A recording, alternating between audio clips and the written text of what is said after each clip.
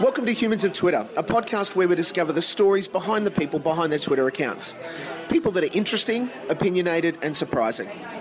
I'm your host, Steve Malkin. Today I'm speaking with someone who describes themselves as host of at Dirty Laundry ABC, Thursday nights at ABC TV, lover of the laugh, rhapsodist scallywag. Humans of Twitter is their stories in their words in a little more than 140 characters. Please welcome today's edition to the Humans of Twitter list, Lawrence Mooney. It's very nice to be here, Malty. And I did used to have on there Martini Aficionado. Yes. But I took that off during a dry phase earlier in the year, actually. It was just during the Adelaide Fringe Festival and up until midway through the Melbourne International Comedy Festival. About 55 days, I took Martini Aficionado off because I thought it was false advertising, but I should put it back because I'm back. Really? I'm enjoying some great cocktails at the moment. Fave?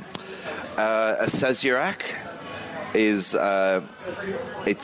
it's born of the French and American influence in New Orleans. Yes. It's got cognac.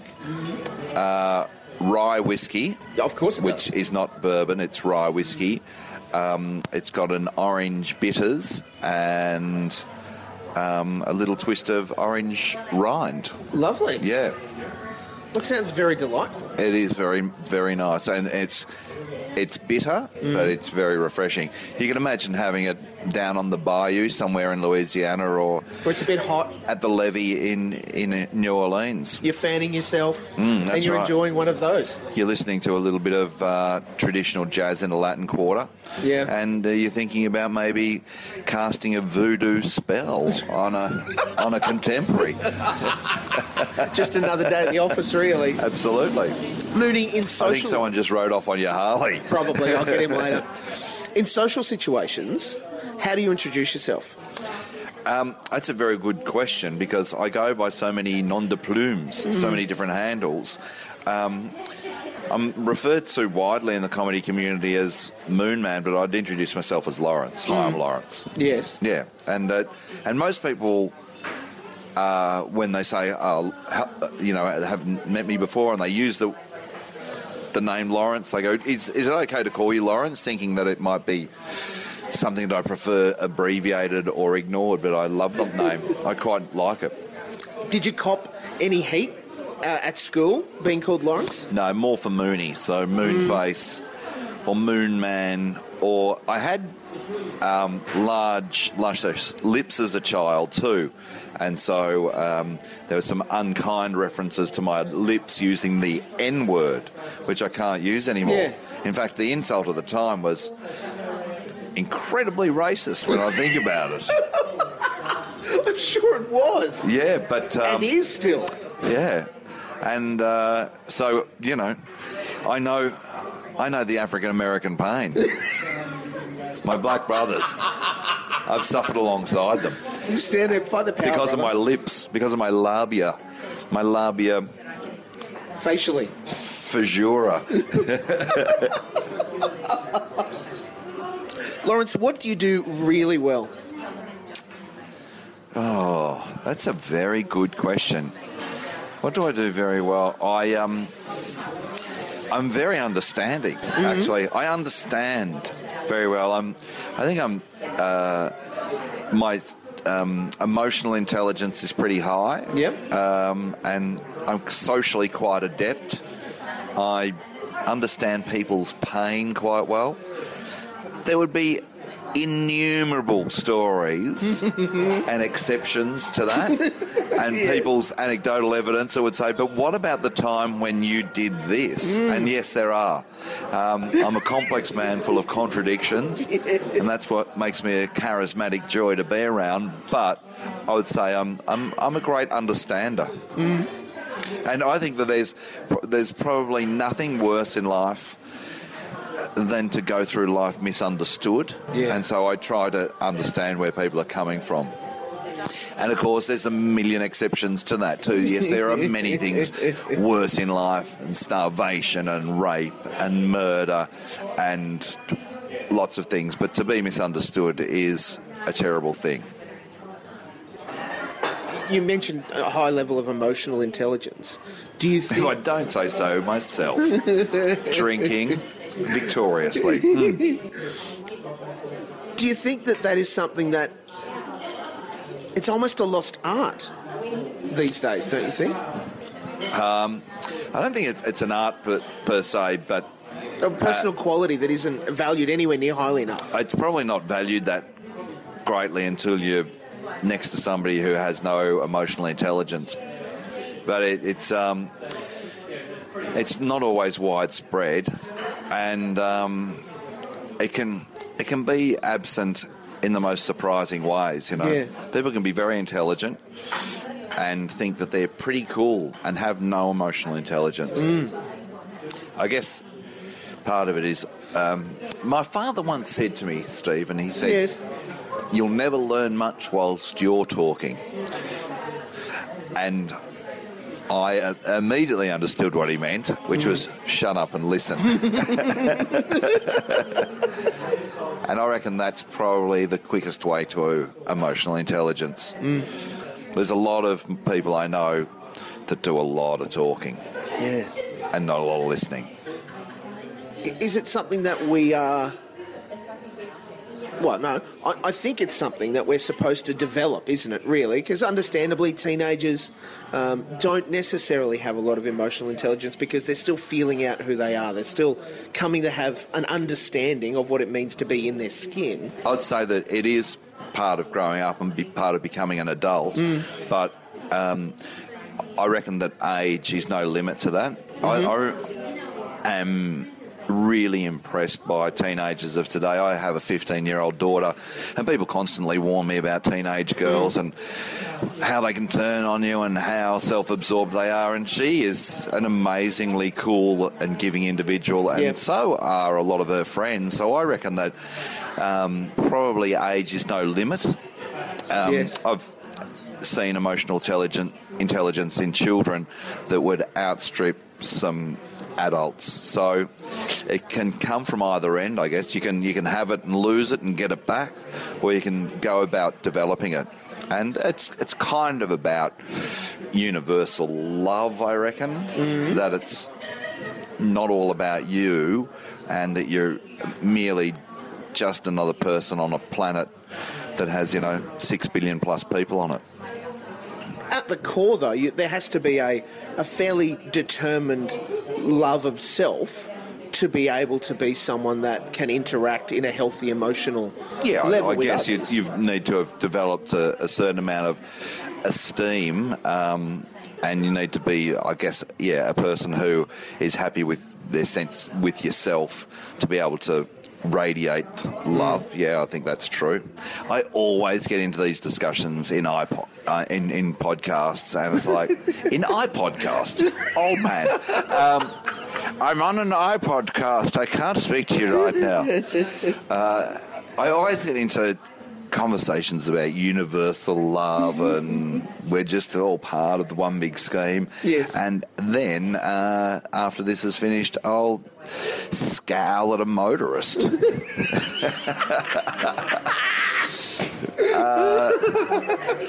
I'll judge a pedestrian. Which, look, is that's the 2016 experience. That is the world in which that's the human experience. You try your hardest, but you're challenged at every turn. That's humanity. I don't think it's a modern thing. Absolutely.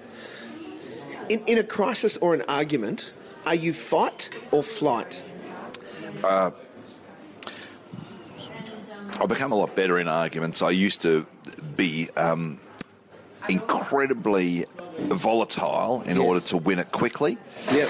But now I'm much prepared to let the steam go out of it and get to the nub of what it's all about.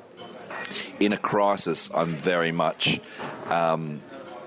stay put. Dig in. I reckon that I'm a great reader of self-help. Yep. I've been looking for silver bullets all of my life, and there's, that don't sweat the small stuff. Yep. Which essentially, the sentiment is don't get too wound up over little things. Yeah. But I am, in a way, sweat the small stuff. Make sure every detail's taken care of. Sure. So that when the big crisis comes, when the tidal wave comes, whether it be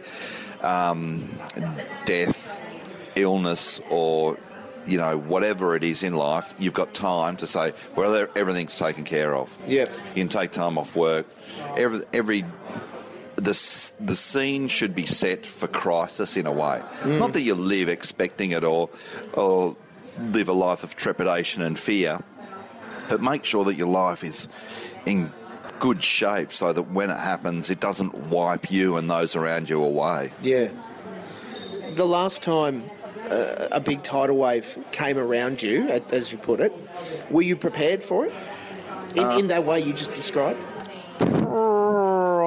Probably not, but probably not emotionally. But yeah, there were things in place where I could go, all right, I can deal with this. But yeah, I'm, I don't think that anything's too big for any of us to deal with. You've just got to really be able to focus on the thing at the time. And, you've got to be able to bury your dead, take time to grieve, and then, there's a time for grieving and then there's a time for living, and you've got to move on.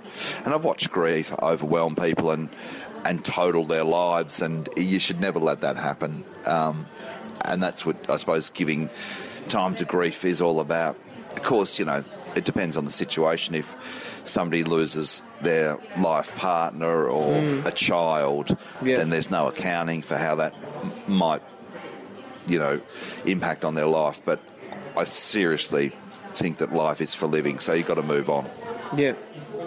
Yeah, definitely. What do you find attractive, Moonman? In women, because when you ask that thing, what do I find attractive? It's like, well, I'm attracted to women. I'm attracted to some men too, but beautiful faces attract me. But the thing that compounds beauty for me is kindness. I'm very attracted to it. I'm also attracted to mischief. Yes. I like shit stirrers. I like troublemakers. I like bad boys and bad girls. I like getting shit piled with friends and being naughty. I like pushing the boundaries. I like pigeons walking in cafes very nonchalantly thinking, well, fuck you. I can take flight and spread this shit around. You choose. You swing a foot at me, I'll fly over you and shit on you. So just leave me be, walking along, head bopping through a cafe. I like the troublemakers, and I love contributors too. I hate affluence and greed with no contribution in return. Yes. I hate takers and takers and takers. I want to see, if you've got a shitload, make sure that you leave something behind. Yeah. Other than a good-looking corpse.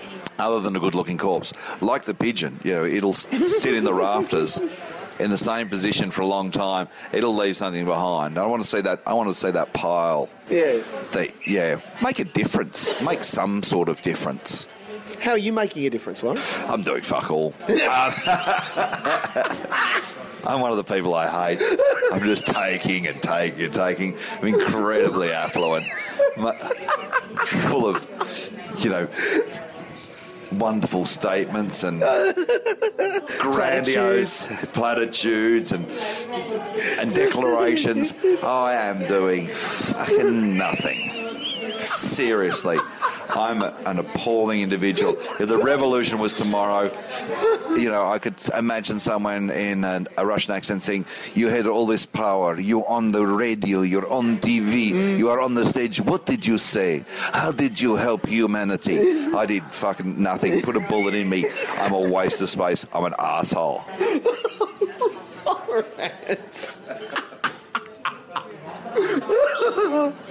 I'm doing my best. I think I like to take a message, at least some kind of half-baked whimsical, left-wing, fluffy message to the stage with me that we should try and enjoy one another and be as kind as possible. I also do a lot of hating down on stage and judgment and intolerance. So, you know, I'm a very well-rounded conundrum. I don't know. I'm not making a massive contribution apart from living, you know, the semi-recumbent life of a bohemian artist arsehole. And you know, trying very hard to raise responsible children. I'm raising 2 children. I guess I'm doing that, which is a good thing to do. I'm also, I guess at the core of it, for 20 years I've been making people laugh. There's got to be some good in that. Yeah. They say, you know, after a good laugh, endorphins are released inside your brain, and then they scavenge free radicals throughout your body, and that, you know, reduces your chances of cancer. So I am one of the preeminent cancer researchers in the world. I've cured more cancer than a lot of cancer scientists. You're a preeminent cancer retardant. Yeah, I am a cancer retardant. That's what I am. Who knows how much cancer that I've helped stop? So that's what should be put on my Order of Australia application. Preeminent cancer retardant. Get your shot of Mooney as a means for stopping getting cancer. Yeah. In fact, you know, all that money made from Daffodil Day, I mean, they should give a lot to comedians as some kind of arts grad. Could you imagine the outrage if that happened? Stop pouring it into the Royal Melbourne Hospital Cancer Unit and give it to me so I can get some posters for me Fringe show.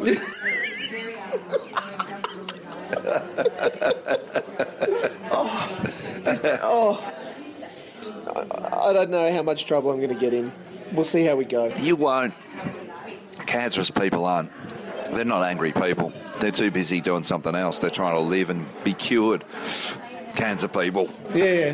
The cancer community are pretty understanding. They're good-humoured. I guess when you've delivered that sentence by the doctor and told that you know, you've got the fight of your life on your hands, you become pretty philosophical pretty quickly.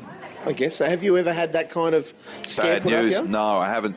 But I am put in mind of it because of my age. And my friend Dave Grant died shortly after his 51st birthday from pancreatic cancer. And I'm in my 51st year now, coming up to my 51st birthday. And so I think of him and what it would have been like to be told that you've got this terrible cancer, pancreatic cancer, where survival rates are minimal, and it's got the dual edge sort of being lethal and incredibly painful, and the fear and frustration and probably anger that he would have gone through, and then the realisation that maybe he was dying, and if that was happening to me right now, I'd find it devastating. So I do think about his last year, and in fact I've been thinking about it a lot this year, so maybe I'm living with him at my back as my guardian angel this year. Yeah. Because he was a great comic and a really great guy, and 51 is very young. Yes, far too. Far too young. Especially in the new money where, you know, we're pushing it into the 80s. Yeah. And a man's 70 is a long time ago. But, you know, none of us know when it's going to happen. So, as I was actually crossing Petrie Terrace there's that road coming up from the 4X brewery. Mm-hmm. And because of the nature of the topography and you can't hear the bus that's coming up that hill. And I was about to step off and just, boom, it's like, you know how they go, well, you could go under a bus tomorrow. I was close to going under a bus today. I mean, my God, I was, you know, I thought there's nothing coming without even doing the cursory glance. Yep. But there was a bus and it had my name on it. Well, luckily, it was just promoting your show. It wasn't actually going to take you out today. But no, it could have been. Oh God, my dead father's Yeah, he's here again. The last time he appeared to me was on Dirty Laundry Live, and I had to have a chat to him, telling him that it was a good show, Dad. It is a good show. Leave me alone. People like me, Dad. Yeah. I do wonder what my dead father would make of me. I have conversations with him, and they're not all very encouraging conversations. He just goes, "What's that? What are you doing?" Yeah. I'm masturbating in a hotel room, Dad, to an R-rated video. Sure, I can get more hardcore things on my phone, but I've paid $16.95 for this, so leave me alone. I'm trying to focus. Now's not the time. Now's not the time. Get your hand off it, son. Yeah. No, just this. What are you doing? It's like, it's a simple and confronting question to ask yourself. What are you doing? Yeah. God knows. Whose life is it anyway? It's your life, people. Live it the way you want to live it. You don't have to explain yourself to anyone. What challenges you? Probably what we've just been speaking about is, what's the contribution you're making? Yep. Because I do look around and I think, wow, you are actually quite fortunate. And, speaking in terms of that, tiny percentage of incredible affluence in the world that, just by having running water and a roof over our heads and not living near violence, that, we are a vast minority. So what are you putting back? That's what challenges me. What are you doing? What are you doing to help? Yeah. You've got me feeling all introspective. Come on, next question. This stuff's too confronting. Let's make it What's an your easy one. favourite sex position? No. That was the next question, but I'll step over that. What's the most exciting thing that you've done? I reckon live TV would be the most exciting thing that I've done. Yeah, live TV is a whole new level of adrenaline and kind of like this surge of fear and joy. And I've been on stage many times, and performing live is amazing, and it can give you that super high that can carry you through the night. But live television, when you see the infrastructure of the studio and there's 100 people at work there working on cameras, sound, light, in the booth, producers, makeup, runners, and then you're at the centre of this, you're the fulcrum, you're the eye of the storm. It's like all these people have gone to a lot of trouble, so you should probably make sure you get this right.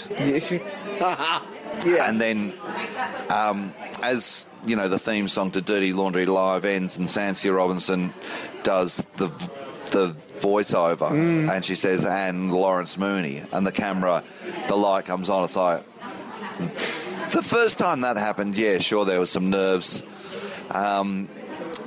The final time that happened at the end of last season, I was like, I love this so much. Yeah, so live television is it. And it's far better than doing something that's pre-recorded or delayed, because you just don't get it. There's that out at the back of your mind. And when it's live, it's like, this cannot stop. There's no delay and there's no dump button, and it is live. So you've got all these plates spinning. You're taking a lot of information in. At times, you're so pumped that your vision goes a little bit blurred. And you've got to kind of readjust and think, stuck a few big ones in here because you can't fall off your chair, you can't faint, or just go, I'm sorry, what were you saying? I didn't hear that. Yes. And there's a lot going on, particularly when you're hosting a live show like that. Yeah, with a panel of 4, and also the series producer, Peter Lawler, is in my ear. And he's saying very minimal things, but when he says something, you want to hear it. And so, I've been able to hear more than two things at once for a while. Yeah. But if he's speaking, I can't hear the person on my left. And if Zoe Coombs-Marr has just cracked an incredible joke at the same time that Peter said something, I see everyone laugh and I've just got to go, Zoe, and move on. Has it ever gone really badly on you? Has something just upended itself that you've had to try and recover? Yeah, it has a couple of times. I can't bring any, exact examples to mind, but I can certainly remember the feeling where it has stopped dead. And I guess the idea of comedy in general and working with a panel is just to keep the ball in the air, keep it moving around. And that's the big danger with live television, and the exciting part as well is that occasionally that ball is going to go to the ground, and then you've got to pick it up and start again very quickly.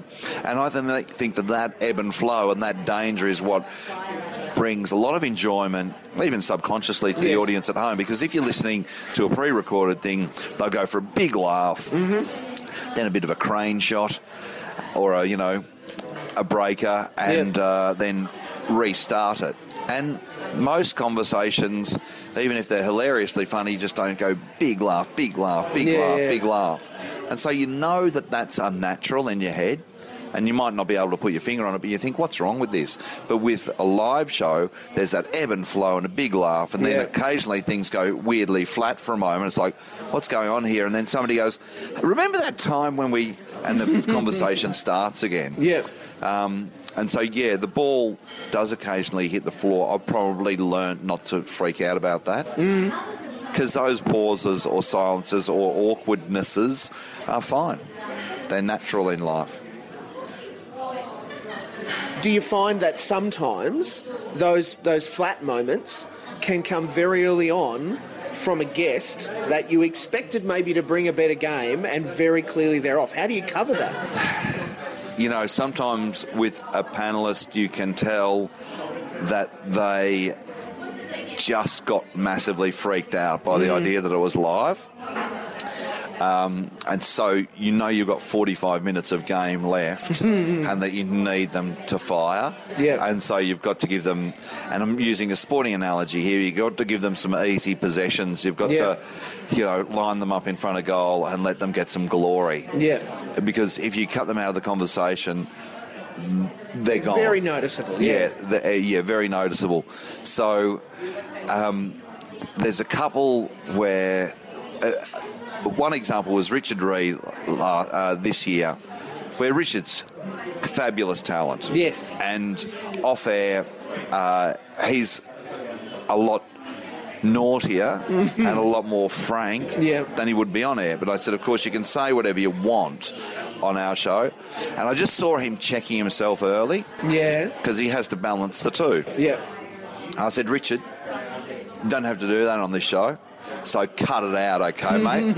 And then he just went... Shoulders back, We were talking about Ketut. Yep. And the guy who plays Ketut had just got married, and how would Rhonda feel about that? And so we're mixing the fictional and the real world. And he goes, I think Ketut's a slut. He's a male whore. I remember this. And just went him, and I went, okay, he's good. Yeah. Because he checked himself early, and I thought, I don't want Richard Reid out of this game. I need him. And so he just took it by the horns and went crazy. And so he's going Ketut, right? And someone from our legal department, because we have two lawyers, so just had to check, is Ketut a fictional or real person? Because he's defaming them. And the series producer said, Ketut is fictional. He goes, okay, fine. And you're hearing all this while this is going on? No, I'm not hearing this. I'm told afterwards that legal checked with us. Yes. Is Ketut real? Because we're defaming you pretty badly. Oh, gosh. No, just to make sure. Because their job is to not lose $80,000 in a defamation suit. Yeah. Of course, it'd be hilarious would be delightful. The character of Ketut, which is impossible legally, you can't be sued by someone fictional. He's a slut. He's a whore. I think he used her under. That's vintage Reid. Oh, very classy. What's the most Australian thing you've done? Oh, punched a lebo.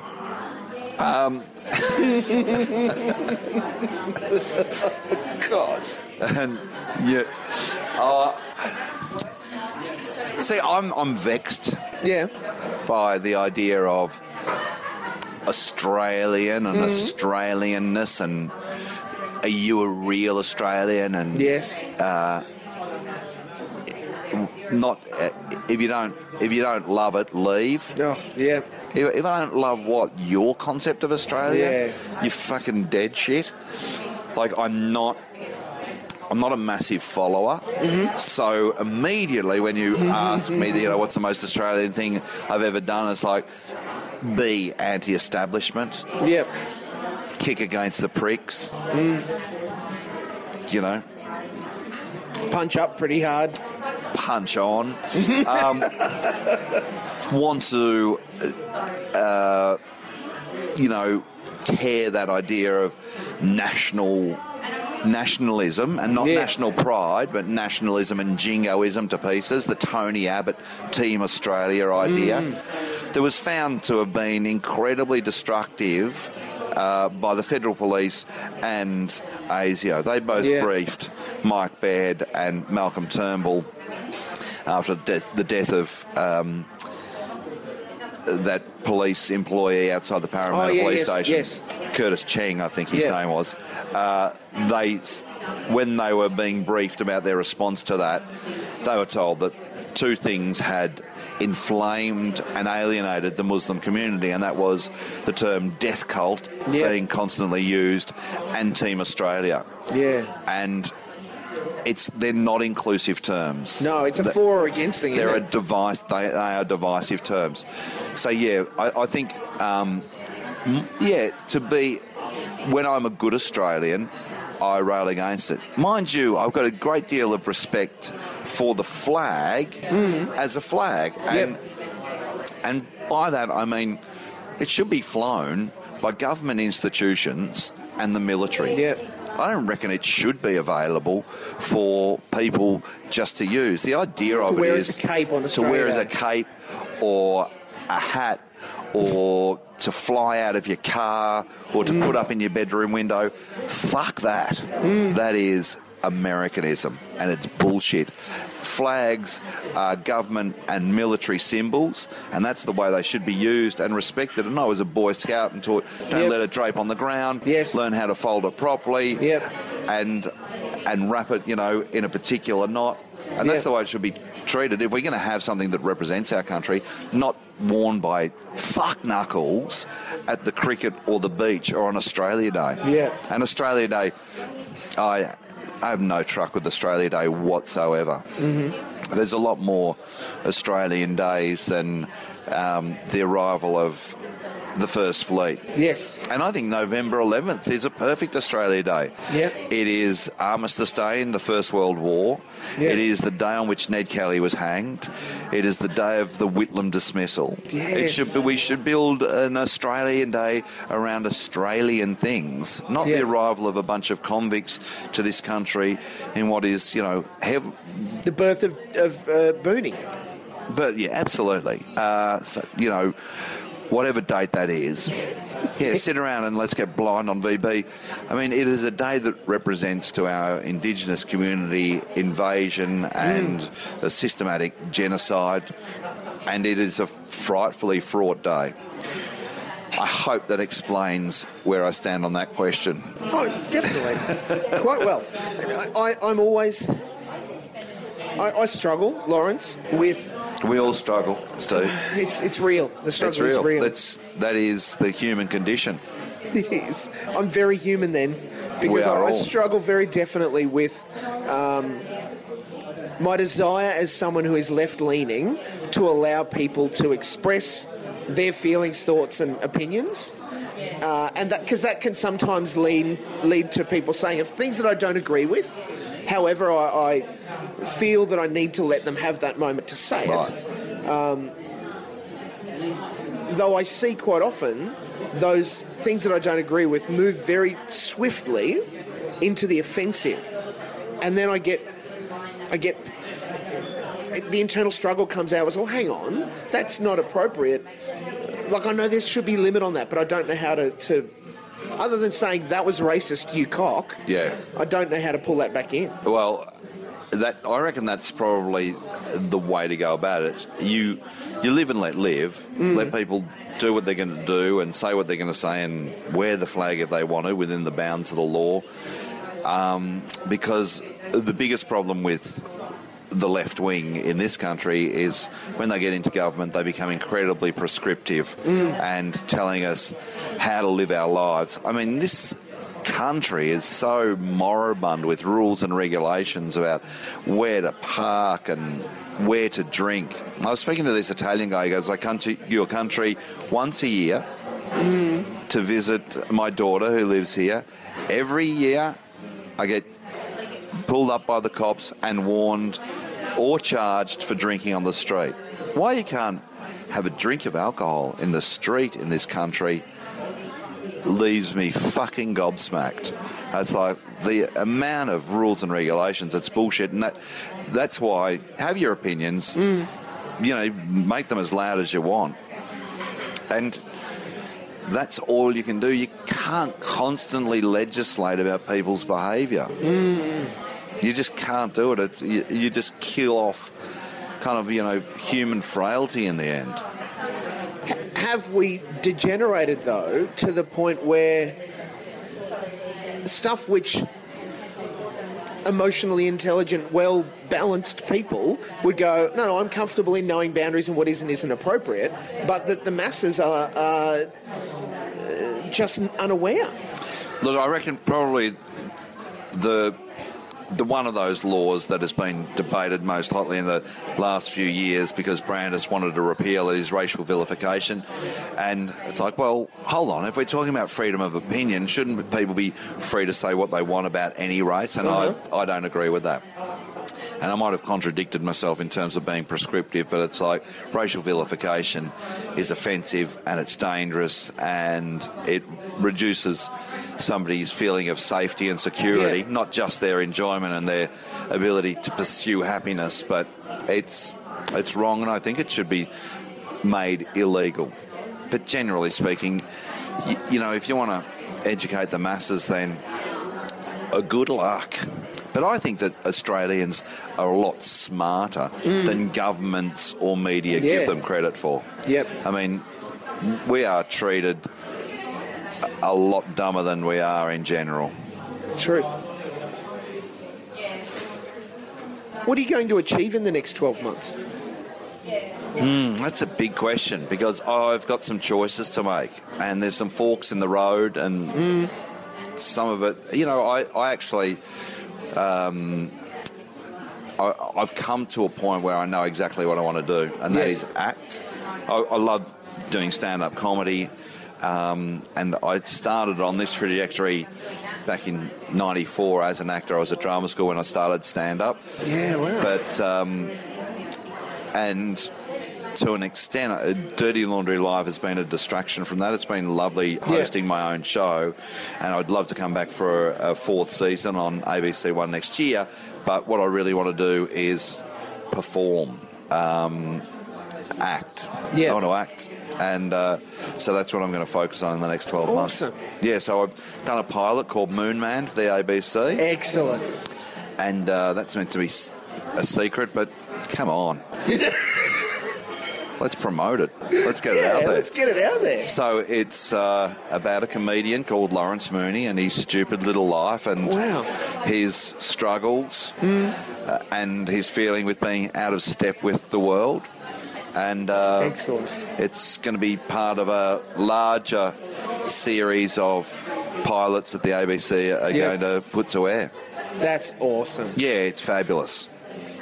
Is this something that you wrote yourself, or did you collaborate? I collaborated, and it was written by a guy called Scott Taylor. So that basically says I have the will and the intent, but couldn't be fucked doing the work. None of the discipline. Yes, that's right. Yes, I should have put it that way. Had the will and the intent, but not the discipline. But Scott and I have worked on this for quite a while. Yeah. And he has the TV writer's touch of saying, if we did what you wanted to do, it would be late night on cable. In this country, there's free-to-air networks that have to have broad appeal, and you need to let me take care of that. So he stretched me in terms of, like, you know, we can do this without losing your essence. So, you know, there's that possibility, and there's a couple of other irons in the fire, but that's the direction I want to go in. Yeah, it would be so great. Yeah, it'd be really good. If it came to fruition, it'd be fun. Yeah. Well, and not unprecedented. I mean, like you said, you've got a history as a performer, an actor. So to slide into that, it's not outrageous. Thank you, Lawrence. I really appreciate the things that you've shared. They're very important, and you're highly valued. I want to thank you for your time today. Thank you. No, thanks a lot, Molks. That's great. It's always great chatting with you. Very clearly you are on Twitter. Okay. Are there any other social accounts you want to admit to? I've got I guess what they call fan page on Facebook, which I'd love people to go and like, because I put stuff up there and tell you what I'm doing in my professional life. Yes. And I don't like to promote too much on Twitter. I like it to be left there for, you know, opinion and what's going on, you know, inside your head, or inside your cafe or on your plate, not so much on your plate. But yeah, let's not make it just a bunch of billboards. Yeah. So I do that at Facebook, and if you would like to like me, that'd be great. Excellent. This has been Humans of Twitter, and I can confirm that @Lawrence Mooney is indeed human.